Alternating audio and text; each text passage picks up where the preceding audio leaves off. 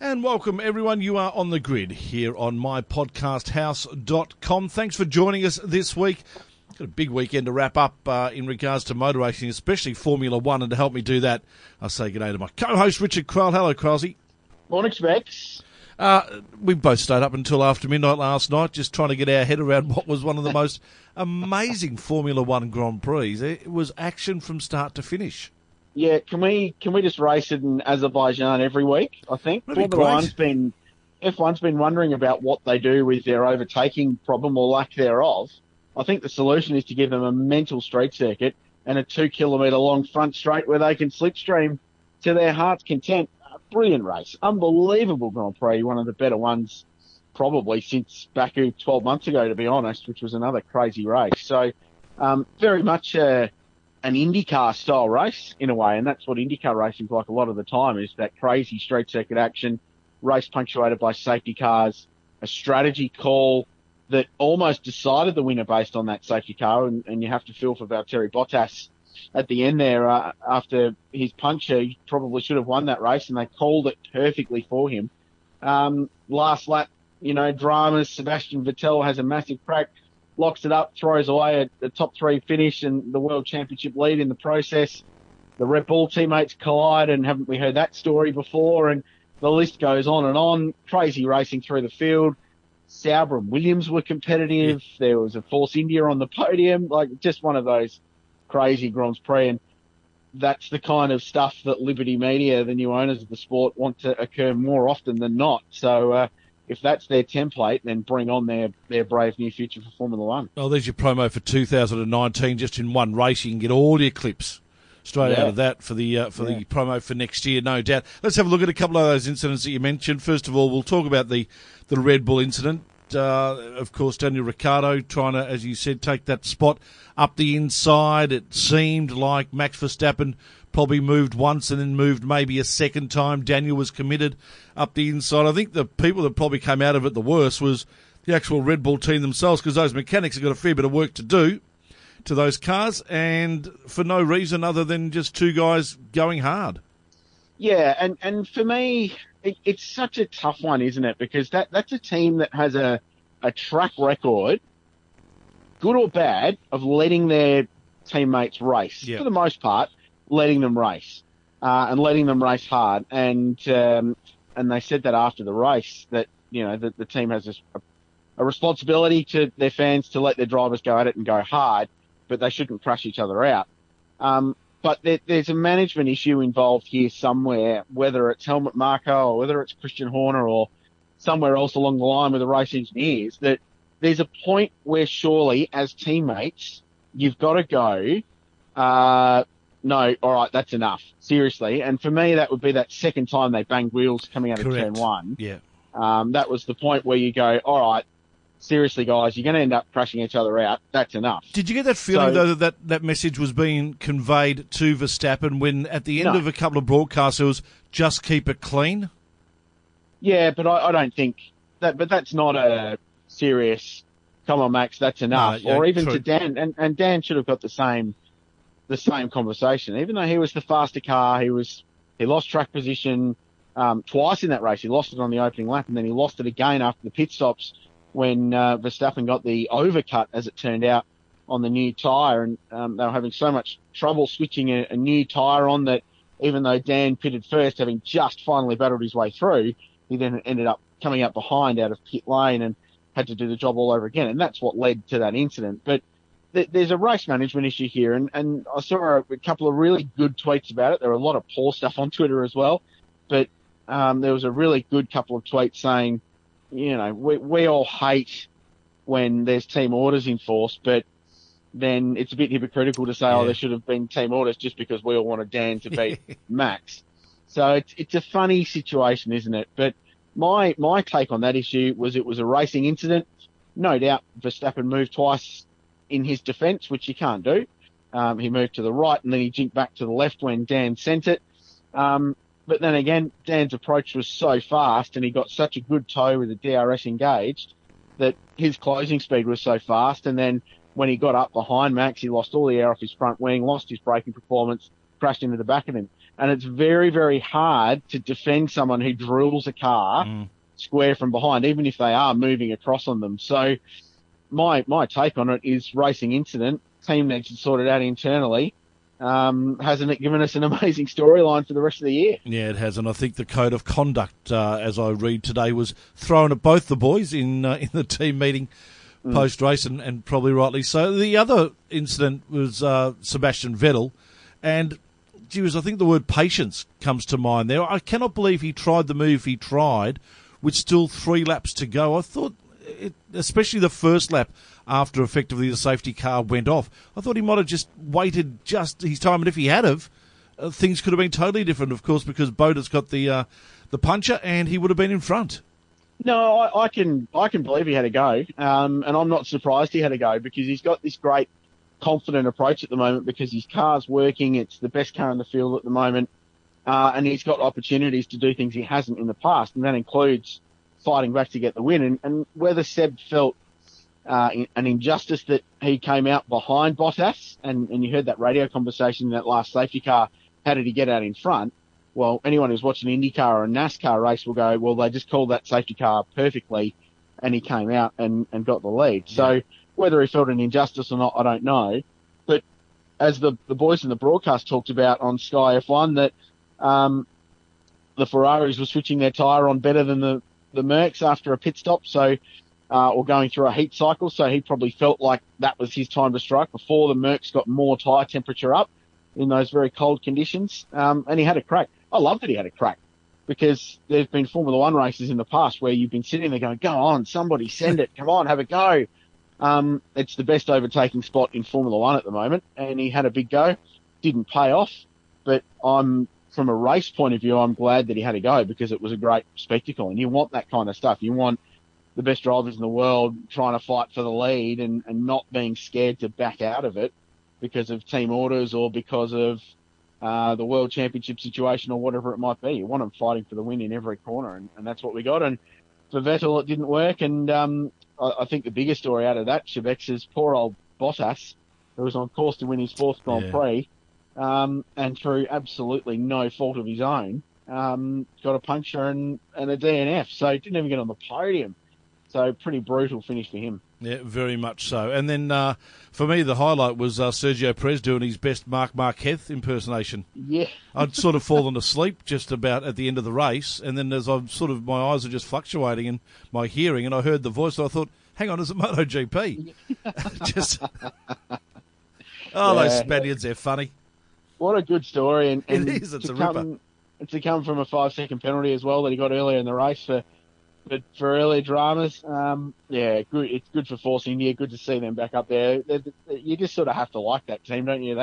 They keep plucking away without the big budget, and they keep getting these big results. And you and I watched them in Melbourne, and they're actually pretty average in the first couple of races this year. So to see them with that very low drag, very slippery car, good in a straight line, which suits the Azerbaijan circuit, they were terrific and really entertaining to watch them blaze through the field.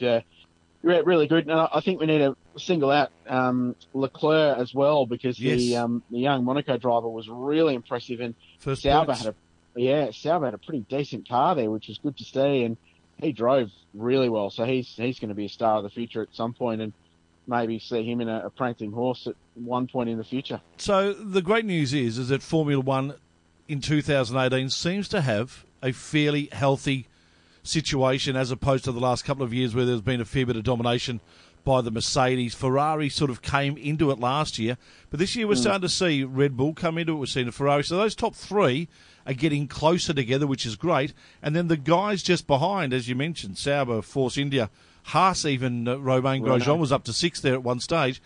Those guys are starting to get a bit more competitive as well. So it really it's starting to get interesting. Thank God, it hasn't been for years. Yeah, it's been a bit depressive for a while, hasn't it? And whether Mercedes have dropped the ball a little bit or whether it's Ferrari increasing performance, Red Bull are certainly closer to both of them than they've been for the last couple of years.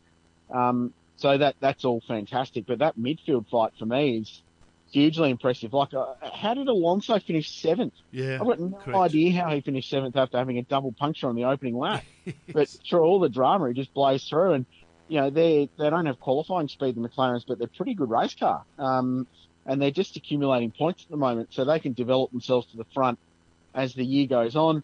The Renaults were super quick in the race yesterday, and Hulkenberg, obviously DNF, which is a massive shame because he had good speed, but Carlos Sainz was really impressive. So that midfield fight is hugely competitive. And yesterday, with the Williams and the Saubers being competitive for the first time this year, the midfield fight was everybody that wasn't Merc, Ferrari or Red Bull.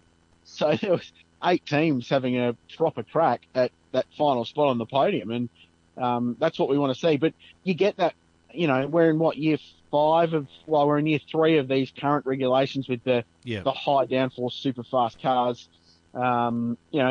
As a regulation set beds in and everyone gets a better understanding of it, the gap naturally, and Formula One's history is filled with this, the gap between the really good teams who nail it early and the ones that have to develop their way up to it gets smaller and smaller. So we're getting that competitive balance now that gets better and better. There's more to be done, but it's more competitive than it's been in ages, and thank God for that. And I think the other thing also is the commentators mentioned after that crash between Ricciardo and Verstappen, does an incident like that make Daniel Ricciardo's mind up in regards to where he's going to be next year?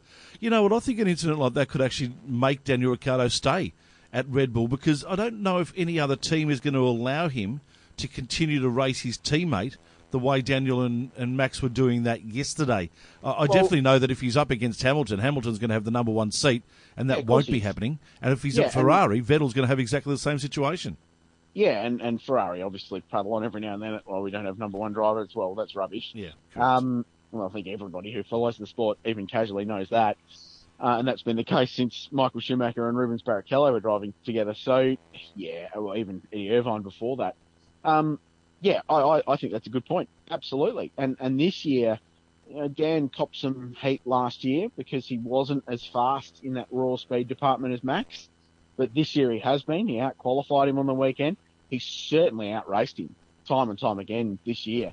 He's been the better race car driver, and in the end, that's what you want. So, do you chase the bucks? Do you go and get a seat with the risk of being second fiddle to Lewis Hamilton or Vettel, bearing in mind that in his last year at Red Bull, Dan did a number on Sebastian and comprehensively beat him. True.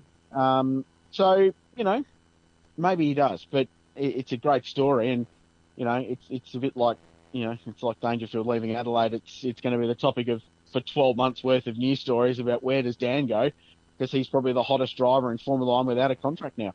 Exactly right. Let's turn our attention to the upcoming weekend, Crowlsy, and the supercars make their way across the country, effectively from one coast to the other, from Phillip Island to Barbagallo in Perth. And interesting next 3 rounds for the supercars on tracks where qualifying becomes so desperately important, as you need to be up the front on these smaller tracks to make sure that track position remains good. Hard to overtake in supercars at Barbagallo.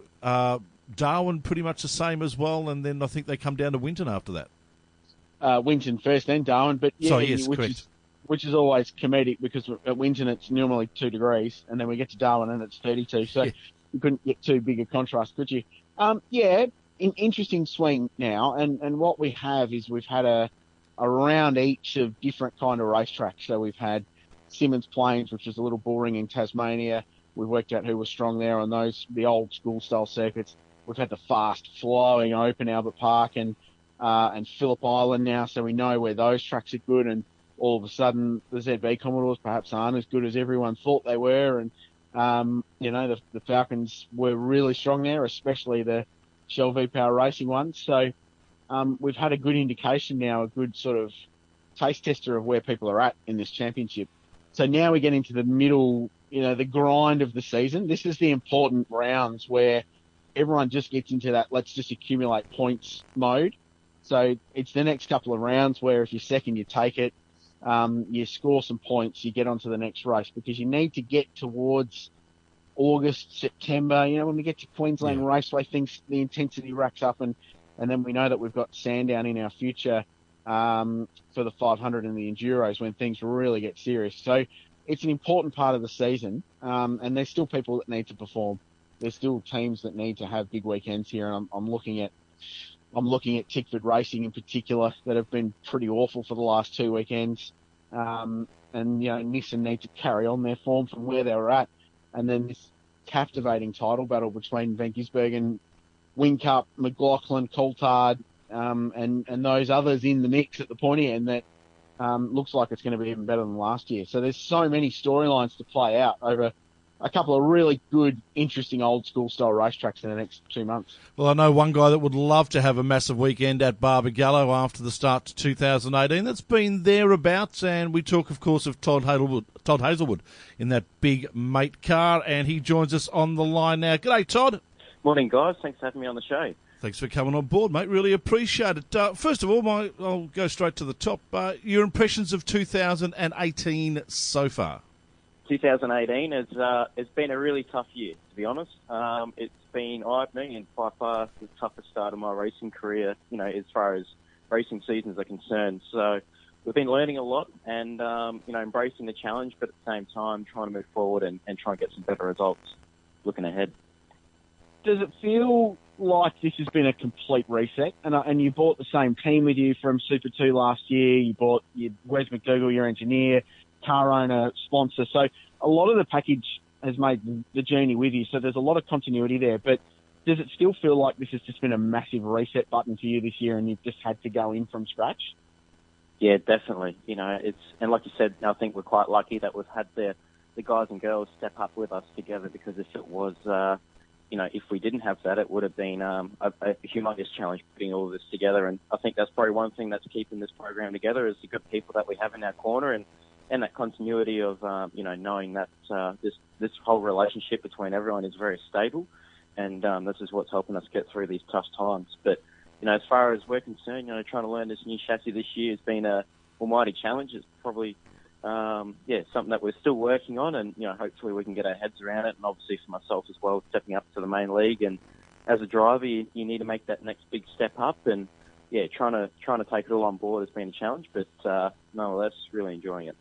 I know you're a realist also, though, Todd, and I'm sure you came into 2018 understanding what you had in front of you and probably not setting yourself the most massive goals. There would have just been, to use a cliche, I suppose, one step at a time? Yeah, 100%. We very much had goals in mind of what we thought we could achieve, and to be honest, I think we probably thought we could do a lot better than what we're doing right now, and that's only because we're all hungry and we're all result-driven industry. And,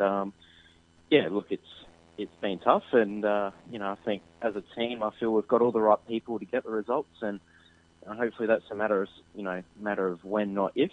But, when you put a new team on the grid and plus, you throw in a new driver and a new chassis all at once to start a new racing season, there's a lot of challenges to be had. And, that's why we chose to do a 2-year program with Matt, and because we understand it's certainly not built overnight. And when you're a single car team as well, you're pretty limited with the amount of information and data that you can collect as the year goes on. So our learning rate is fast, but certainly not as fast as some of these other teams. So that's also another element that we're trying to speed up the process with. And that's all part of the challenge, and we did know that, and but this is our way of getting into the main game, and we've just got to embrace the challenge.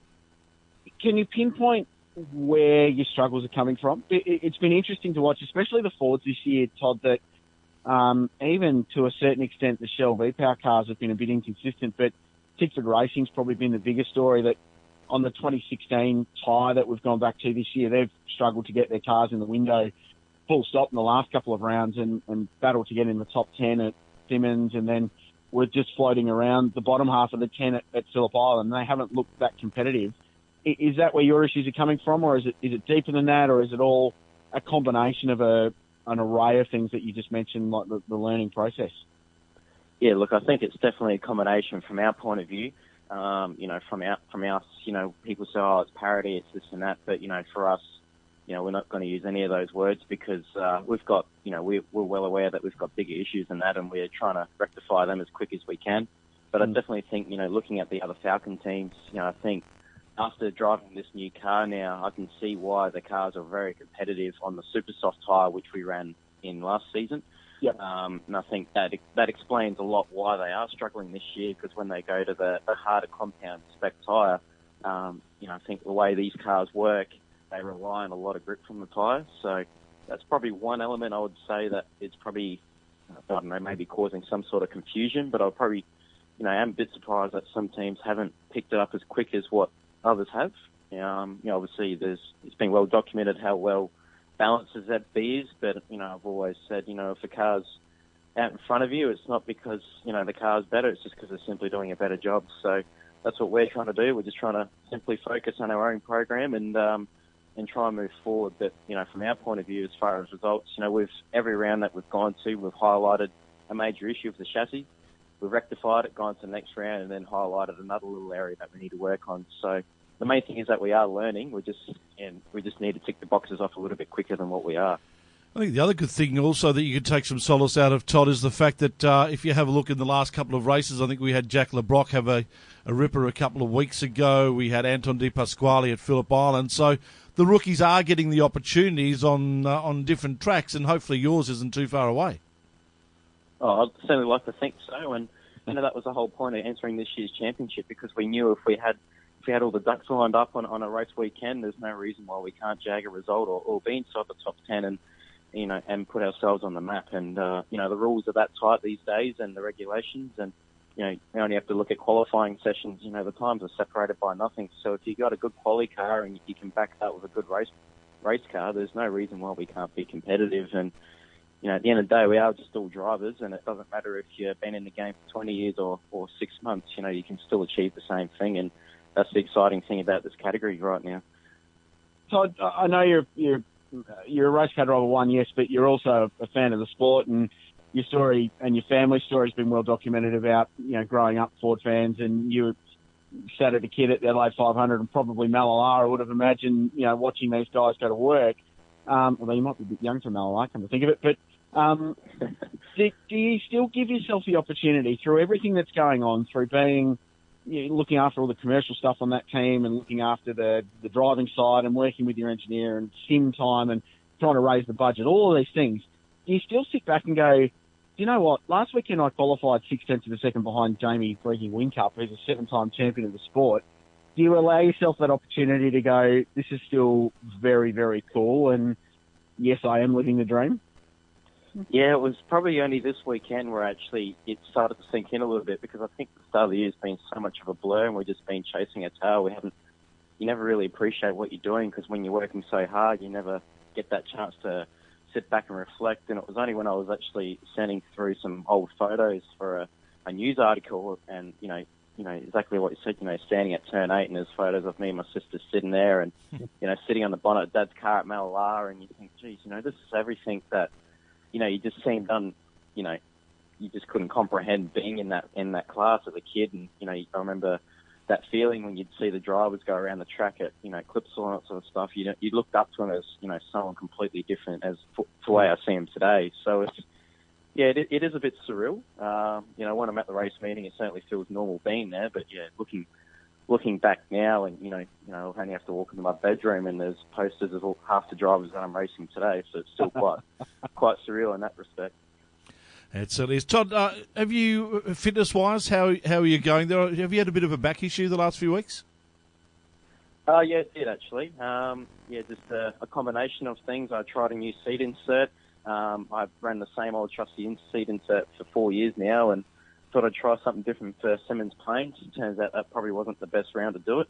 And it gave me a little bit of grief. So I think that was probably the main issue there, and probably didn't rectify the issue well enough. I felt the back pain on Saturday, and I thought I'll just fix up the seat insert here and there, and she'll be right. And I got halfway through Sunday's race, and I pulled a muscle in my back. And when you got a track that's big on brake applications and heavy braking, and the other issue there too is that predominantly they're all left-hand corners, so your back is always starting to get a little bit of a curve traditionally anyway. So that kind of just amplified it all, and gave me a bit of a tough end to Sunday. But it's all sorted now though.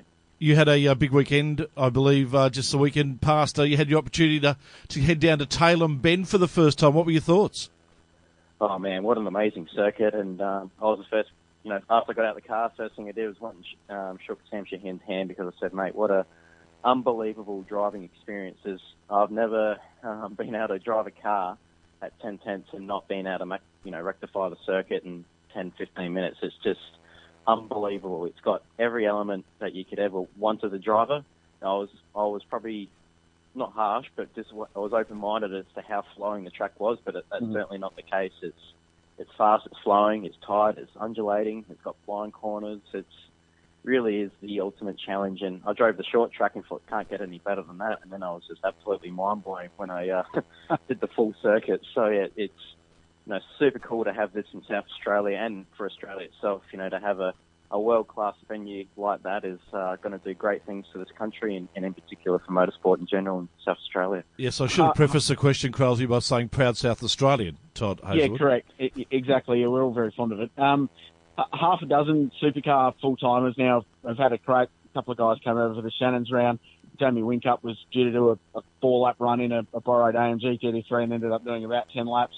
So they've all really liked it, but I've had about 5 different opinions as to what it's going to be like as a supercar track when we get there in August. Add your thoughts to that mix. What's it going to be like? Is it going to be Phillip Island style racing, do you think? I've been trying to work that out myself, actually. I'm not sure what tyre you can get away with running. I think it would be cool to have the Super Soft on there because I think that would probably create better racing. But, I think it is going to be super tough on the left-hand side of the car on that short track, particularly with the undulation in the circuit where you got long loaded corners, plus you got the elevation loading up that left-hand side quite aggressively. But, at the end of the day, it's the same for everyone, and I think it's got enough of everything to try and probably create and promote good racing, I believe. That was probably what I was a bit nervous about when seeing the initial footage of the circuit, thinking, it's too flowing for a supercar. But now that I've been up there, there's enough deep braking areas that you can easily pass on into one. You go around the back section there, you got a blind left-hander, and it's into a basically a long bowl left. So we are gonna see some passing. I think it's just going to be, the hardest thing is going to be trying to set a chassis up that takes all of those elements, and that's going to be a real challenge. Todd, as we let you go, obviously it's a big year ahead, and in regard, and Crosby mentioned before too, the fact that you run the commercial side of this car as well. How hard was that for you over the summer to get your mind ready for a full-time season in supercars, while at the same time going out and knocking on doors?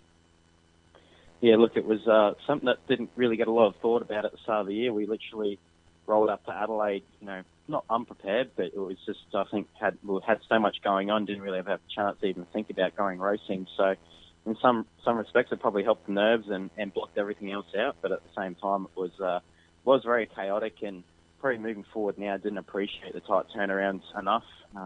Racing every second weekend, trying to fit all the commitments in and trying to, continuously find those sponsors and partners involved is a challenge. But we always knew that, and we got the whole part of this year is that we're on the grid, and we just got to try and make this 2-year program work now. And like anything, you just got to take on more than you can chew and chew like hell, and that's really the attitude I've had for a few years now, and it's worked. And now we're just trying to work out other strategies how we can keep improving the whole product that we've got, and hopefully be in this game for the long-term future, and not just come in and be out of the game before a minute. So that's really the key thing for us right now. It's a refreshing attitude, mate, isn't it, Crosby? Just someone who just wants to roll up the sleeves and get in there and do it. No excuses, just get the job done. Yep, love it. Exactly. And when you're quoting Peter Brock, that things are going all right. So it's your like your quote's a good one. Well done. Yeah, no, thanks, mate. It's all part of the game, and really enjoying it. Really appreciate your time, Todd. Thanks for that. Good luck at Barbagallo this weekend, and hopefully it's the catalyst for a turnaround for what should be a great 2018 remaining. Yeah, thanks, guys. I appreciate it, and I think Perth's going to be good for us, so hopefully watch the space. Todd Hazelwood joining us here on the grid. Well, Richard, as we said, what a ripper bloke. Good young kid, just a guy that just wants to get the job done. Yeah, it's a great story, and it's been very well documented. I think we're in good shape with our young drivers, aren't we? Yeah, very much. Todd's a ripper dude and a terrific driver, Super 2 champion, and they'll get that program together. Jack LeBrock, ripper dude, Super 2 winner, really good driver in a good team now as well and starting to produce some results. Anton De Pasquale, David Reynolds said he was the reason that they had such a good weekend at Phillip Island. The list goes on. I think our sport's in great hands, but the thing I like about it most, and you and I deal with these guys on a weekly basis, they're all characters. They're all great for a comment. There's Todd Hazelwood, he's a baby and he's quoting Peter Brock and rolling out good lines like bite off more than you can chew and chew like hell. The sport's in good shape, Chebex, long term, and that's what I like about this current crop of rookies that we've got coming through the series. So, good times for the future. Couldn't agree more, mate. Thanks for your involvement today, as always, buddy. Look forward to wrapping up what should be a fantastic weekend at Barbagallo with you next weekend. Yeah, the Wild West should be an interesting one. I reckon watch the Craig Lowndes on the old tyre there. I reckon he goes pretty well at the old school tracks. All right, there's the early tip from Richard Crowell. Good on you, mate. Thank you. See you, mate. Richard Crowell joining us here on The Grid. That is the end of another episode. Thanks for joining us, mypodcasthouse.com. We look forward to catching you again next week here on The Grid.